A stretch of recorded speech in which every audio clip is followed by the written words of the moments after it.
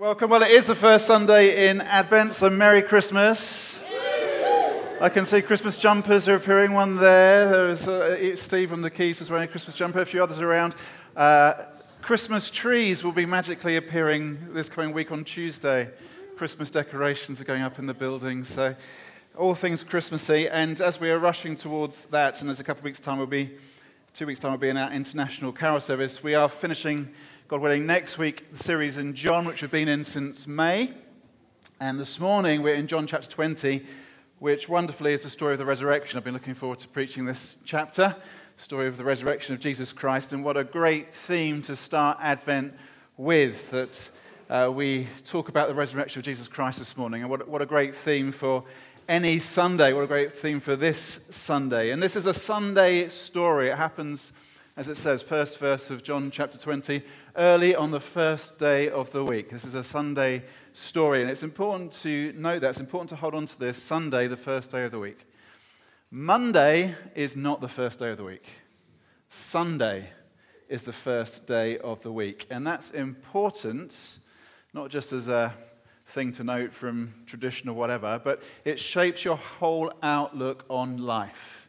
If, for you, Monday is the start of the week, that means that your life is shaped by labor, by materialism, in effect by Pharaoh, that we're held captive by the powers of the world. So it's just about making bricks and doing the stuff. If we're shaped by Monday, if Monday starts our week, we're held captive, held in slavery to the things of the world. Monday is not the first day of the week. Sunday is the first day of the week, and Sunday is Resurrection Day. And that changes everything. If you start the week in resurrection, that's very different from starting in Egypt under the heel of Pharaoh. We don't start in Egypt under the heel of Pharaoh. We start the week looking at the empty tomb of Christ and all the resurrection means for us. So this story starts early on the first day of the week. Let's be Sunday people, not Monday people. We get to Monday, we deal with Monday because we are Sunday people. If you're not a Sunday person, Monday is really difficult. But if you're a Sunday person, a resurrection person, well, you can handle whatever Monday throws at you. So let's celebrate Sunday as we read the story. Let's celebrate Advent. Might be one of the most profound theological things you ever hear. You need to go away and think about that. It's really important. It's really important. How you start shapes everything. Where you begin starts everything. So today, as we begin the 49th week of 2023, only 3 weeks to go until we start a new year. And as we start Advent, let's start it focused on the resurrection of Jesus Christ. Now, this is important. It's really important. The resurrection is so important. We need to think about why the resurrection is important. Let me put it like this. If Jesus hadn't been raised from the dead, nothing else really matters. If Jesus hadn't been raised from the dead, nothing else really matters. Because if Jesus hadn't been raised from the dead, there's no hope for us. There's no resurrection for us. And that means that all our efforts, all our labors, in the end, simply are dust. Everything you do, everything you achieve, everything you work for, everything you live for, in the end just crumbles and dies. If there is no resurrection, we are all just Monday people. It's just laboring while we are here, and then we die, and it's dust, and that is it. Jesus is not raised from the dead, nothing else in the end. Ultimately, nothing else matters. But if Jesus has been raised from the dead, then everything else really matters. Because there is this hope of what is now dust being transformed into what is glorious. And that changes everything. So the resurrection, absolutely essential for us. Let's enter into this story and see the power and the promise of resurrection. And I've called this message The Turn, because we see in this story how everything turns on the resurrection of Jesus Christ. So we're going to pick it up at verse 11 of John chapter 20, page 1089 in these Bibles, and we start with seeing how Mary turns. Now Mary stood outside the tomb crying. As she wept, she bent over to look into the tomb and saw two angels in white seated where Jesus' body had been, one at the head and the other at the foot. They asked her, "Woman, why are you crying?" "They have taken my Lord away," she said, "and I don't know where they have put him." At this she turned round and saw Jesus standing there, but she did not realize that it was Jesus. He asked her, "Woman, Why are you crying? Who is it you are looking for?" Thinking he was the gardener, she said, "Sir, if you have carried him away, tell me where you've put him, and I will get him." Jesus said to her, "Mary." She turned towards him and cried out in Aramaic, "Rabboni," which means teacher. Now, I think this is probably the most poignant encounter in Scripture. You've got Mary, who loves Jesus, and she thinks it's all over. She thinks it's all over because she thinks Jesus is dead, and she comes to the tomb, and Jesus' body isn't there, and she's in confusion and grief. And at this moment, nothing else really matters. All that matters to her is Jesus and what's happened to him and the grief she is carrying. And Mary's grief means that she doesn't notice things that normally would matter. So I don't know if you noticed it as I read the story, but there are two angels, it tells us, sitting in the grave. And you might think that would get Mary's attention. She turned up at a graveyard and there were two angels there. You might notice. I heard that this week, Liam, our excellent drummer this morning, did a staff performance as an angel at a school assembly. Is that right, Liam? And I heard he got a lot of attention because suddenly on the platform at St. Edward's School, Liam appears as an angel. And everybody noticed. Everybody noticed Liam, the angelic visitation. Your fame is spreading far and wide.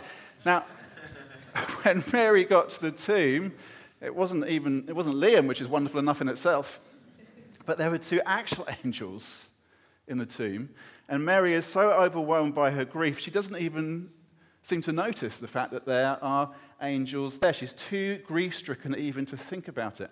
And one of the interesting things about this is that this is the only place in the Gospel of John where angels appear.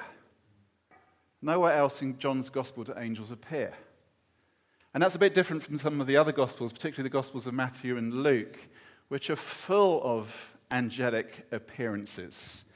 And, of course, these angelic appearances feature prominently in the Christmas story. Over the next few weeks, we'll be reading the Christmas story in different settings in our services, reading from Matthew and Luke, reading about the appearance of the angels. Angels appear to Mary and Joseph, telling them what's going to happen. Angels appear to the shepherds. Angels announce the coming of the Savior.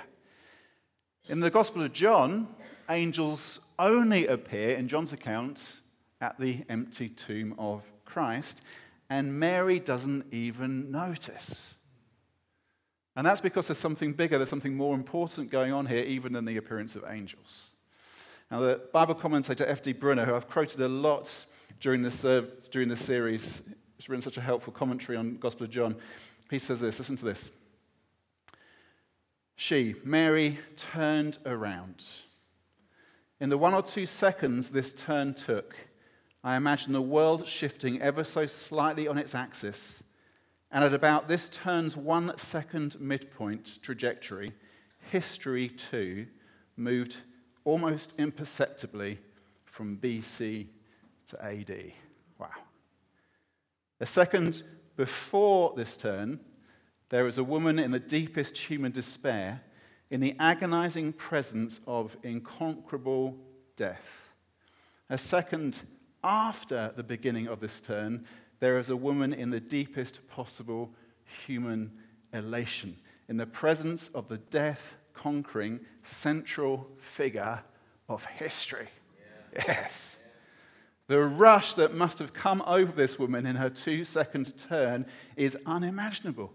She is the first person ever to experience the personal presence of the risen Lord. When she turned to him at this moment, human history took a turn to a responsible hope for the invincibility of death and so to the conquest of meaninglessness. Wow. If I wrote a paragraph like that, I would put my feet up, sit down, say, that's it. It's never going to get any better. That's the pinnacle. That's the peak. That is the most extraordinary paragraph probably I've ever read. Absolutely remarkable because it describes the most remarkable thing that ever happened. Well done, Frederick Brunner. Extraordinary. As Mary turns, human history turns. Now try to imagine that moment. Now sometimes we go through moments that are transformative, where our worlds shift. Happens as a little child, that moment when a child learns to walk. That's the before and after moment. Complete transformation. Now able to walk. The next big moment in childhood development is when you learn to ride a bike. And suddenly the boundaries of your world expand because you can go further and faster than you ever could have imagined just walking. And maybe it's when you get your first job, or more likely when you get your first paycheck. Everything suddenly changes. The world suddenly feels different. Or maybe getting married as a before marriage and a married moment and everything shifts, or becoming a parent for the first time. There's these moments which we experience in life where we can say, well, it was different before, it's different now. Something happened, it was transforming. At Mary's turn, everything turns. Look at that last sentence in that paragraph again, in that quote. When she turned to him at this moment, human history took a turn to a responsible hope for the vincibility of death, and so to the conquest of meaninglessness. Now, that's a very scholarly way of describing it, but think of the wonder. It is now responsible to hope that death is not the end. That's the responsible thing to believe. Death is no longer invincible. Death is vincible.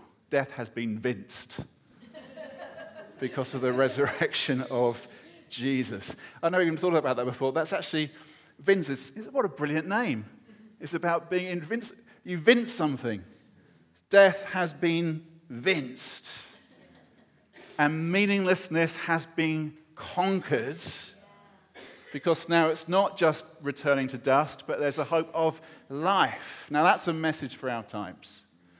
That's a message for all times. The teacher, book of Ecclesiastes, Old Testament says, meaningless, meaningless, everything is meaningless. And that is absolutely true if there is no hope of resurrection, because no matter what we achieve, what we get done, what we get built, it is dust in the end. It is meaningless, except unless there is a turn and resurrection happens. This is what we celebrate. This is what we celebrate this Sunday. This is what we celebrate this Advent. This is what we celebrate as we start this 49th week of 2023. Jesus has turned it all around.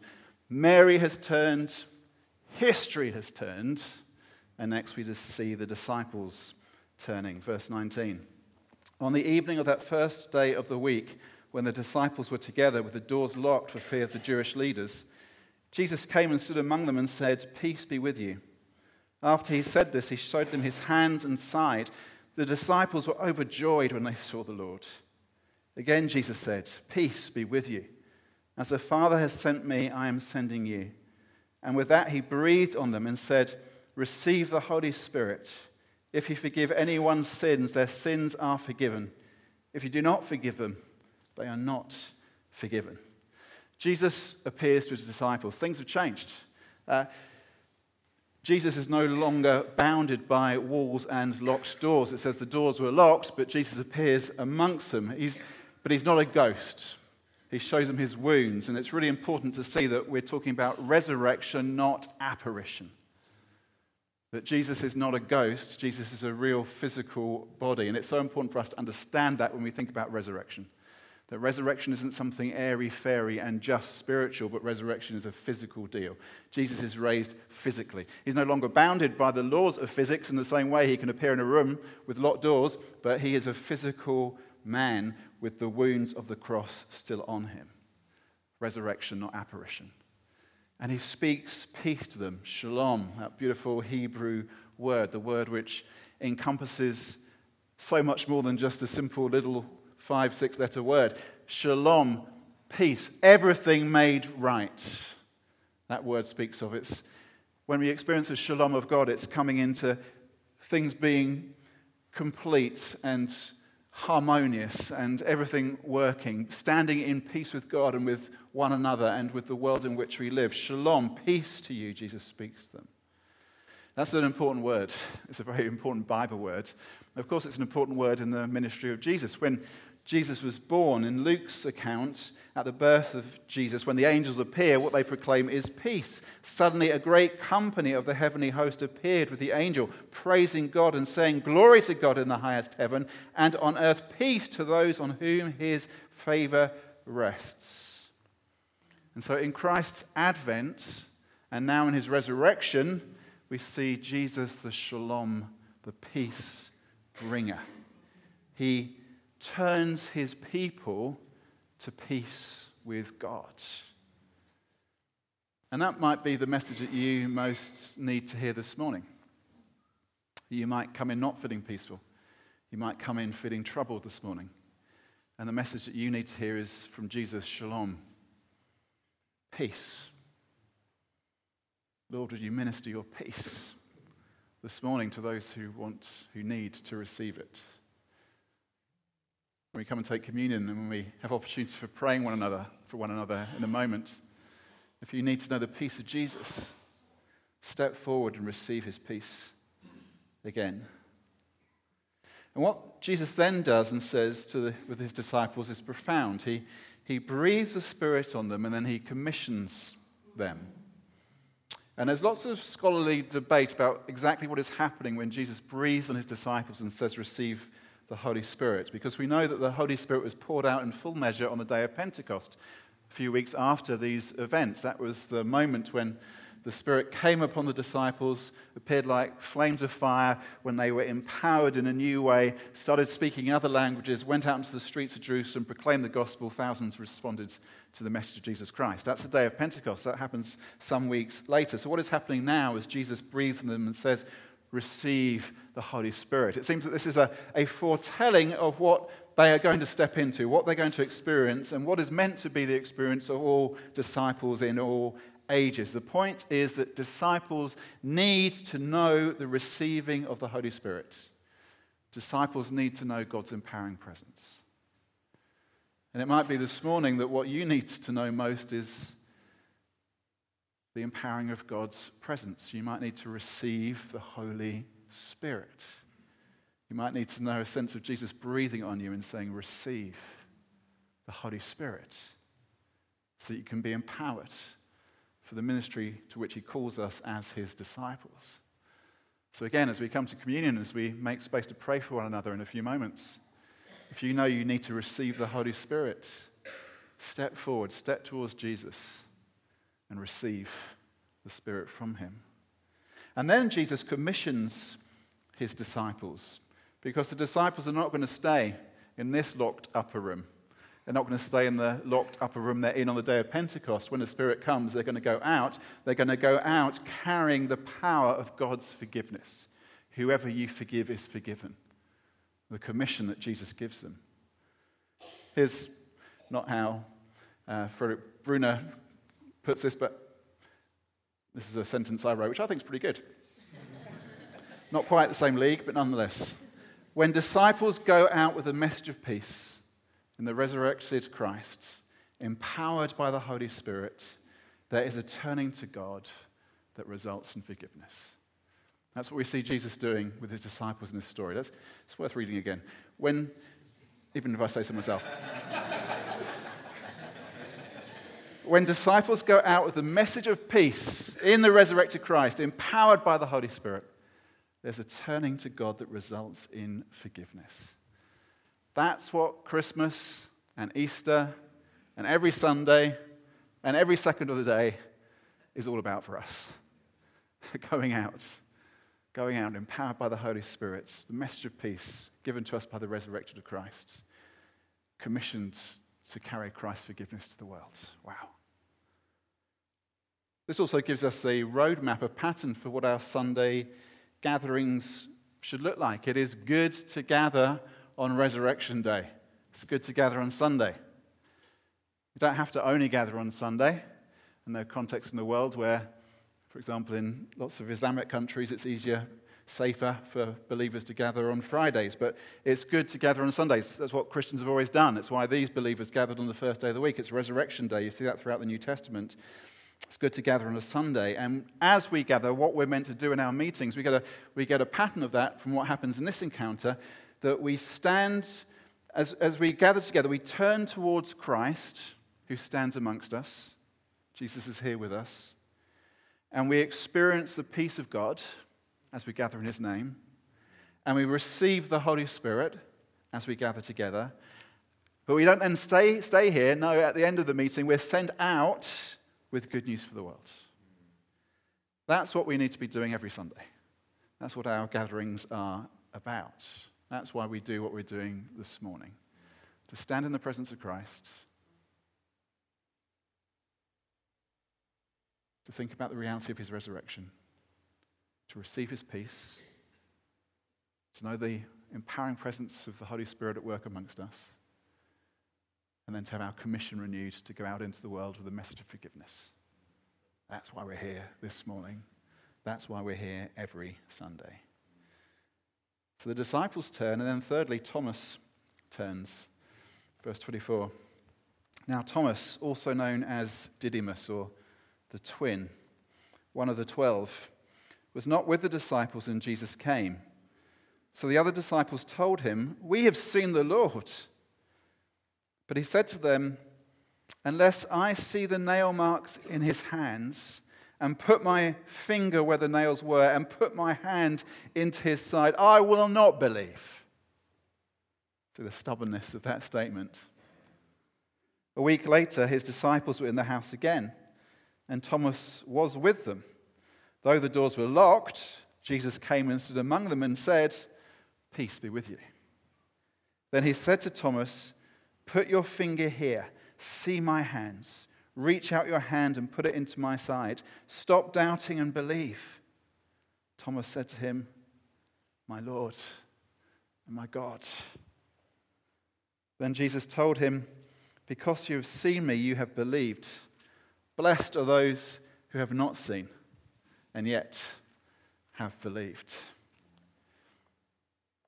On that first Resurrection Sunday, Thomas misses the meeting. That's not good. Some meetings are more important than other meetings. Some meetings you really do not want to miss. Brunner again, last quote from him. He says, "Leaders in the church should show up at the gathered meetings of the people of God. This is at first surely the single most inopportunely or perhaps even irresponsibly missed meeting in church history." Thomas, where were you? You should have been there. You're meant to be there, and you miss it. You miss the moment that the resurrected Christ appears in the room. Oh my gosh. Why did Thomas miss that first meeting? Why did he miss it?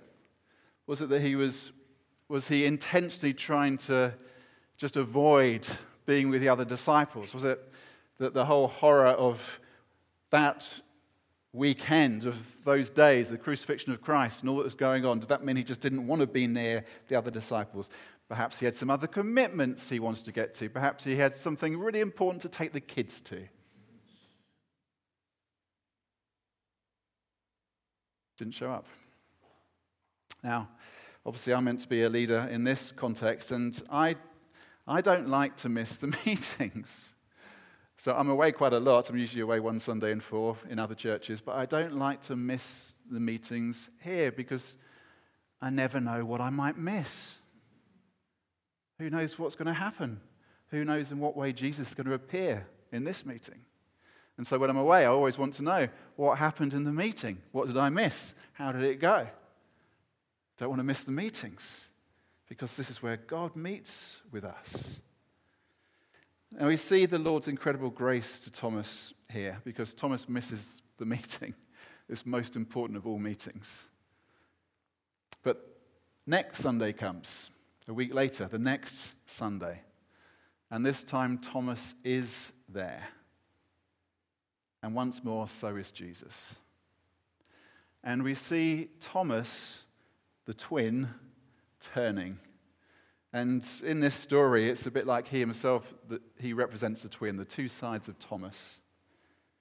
And he turns from being one person, the verse 25 person, "I will not believe, I will not believe." And he turns to being another person, the verse 28 person, on his knees proclaiming, "My Lord and my God." And of course, that statement of Thomas is so very important for us in understanding who Jesus is. This is such a crucial verse. It's one of those verses that always get to when talking with Jehovah's Witnesses who don't see the full deity of Christ. That Thomas proclaims Jesus, my Lord and my God. He knows who Jesus is. He recognizes Jesus as Lord, as God. And anywhere else in the Bible where somebody misapplies that terminology, it happens when angels appear. Mary didn't even notice the angels. But usually when angels appear, people notice, and often they fall on their faces because they think they're seeing God. And the angels say, don't worship me, worship the Lord. Jesus here doesn't rebuke Thomas for calling him my Lord and my God, but approves Thomas for saying that. Such an important verse for us seeing the deity of Christ. Jesus, fully God and fully man. Thomas turns from being one person to another. And you know, people are still making that turn today. There are those who are still turning like Thomas did. Most of us in this room have made that turn. We've turned towards Jesus. We've said, my Lord and my God. There are those who haven't seen in the way that Thomas did and yet have believed. Thomas, blessed are you. But blessed are those who haven't seen and yet have believed. There are skeptics like Thomas still. And there are skeptics like Thomas who suddenly have their spiritual eyes open. And though we don't see Jesus physically in the way that Thomas did, we see Jesus as Lord. That's still happening. Lord, let it happen more. And it happens because of the witness of these Spirit-empowered disciples. So a few weeks after these events, this group, and a slightly bigger, 120 of them in that room in Jerusalem, still locked away. The Holy Spirit falls on them, empowers them. They go out into the streets of Jerusalem. Peter stands up and proclaims the gospel of Jesus Christ. 3,000 turn in faith to Jesus. And the Christian church suddenly explodes as the message of Jesus Christ goes to the world. That is still happening. The Spirit-empowered witness of those first disciples still echoes down through the centuries. And we in this room are the fruit of that Spirit-empowered witness. And we are called as well as disciples to go in Spirit-empowered witness to the resurrected Savior. We've turned, we've believed, and we've been blessed. And so will others. And so this morning, let's turn to Jesus again. It might be that actually you haven't made that turn yet. It might be that you're still in the place of Thomas, skeptical. It might be that you're in the place of the disciples, not sure what's going on. It might be that you're in the place of Mary, afraid, fearful, upset. But what you need to do is turn to the Savior, turn to Jesus. Allow him to bring you into an experience of resurrection life. Most of us in this room have made that turn, but we need to turn again and look at the Savior, receive his peace, receive the power of the Holy Spirit at work in us, feel fresh commission to go to the world, and fall on our knees like Thomas, and with joy and awe and reverence say, my Lord and my God. Amen?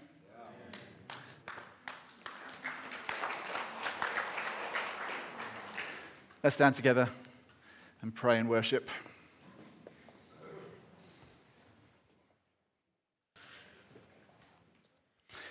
Lord Jesus, thank you that this Sunday, this resurrection day, we get to come together, to be in your presence, to know, yes, you standing amongst us, ministering to us, speaking to us, calling us again. And I pray that each one of us would turn to you.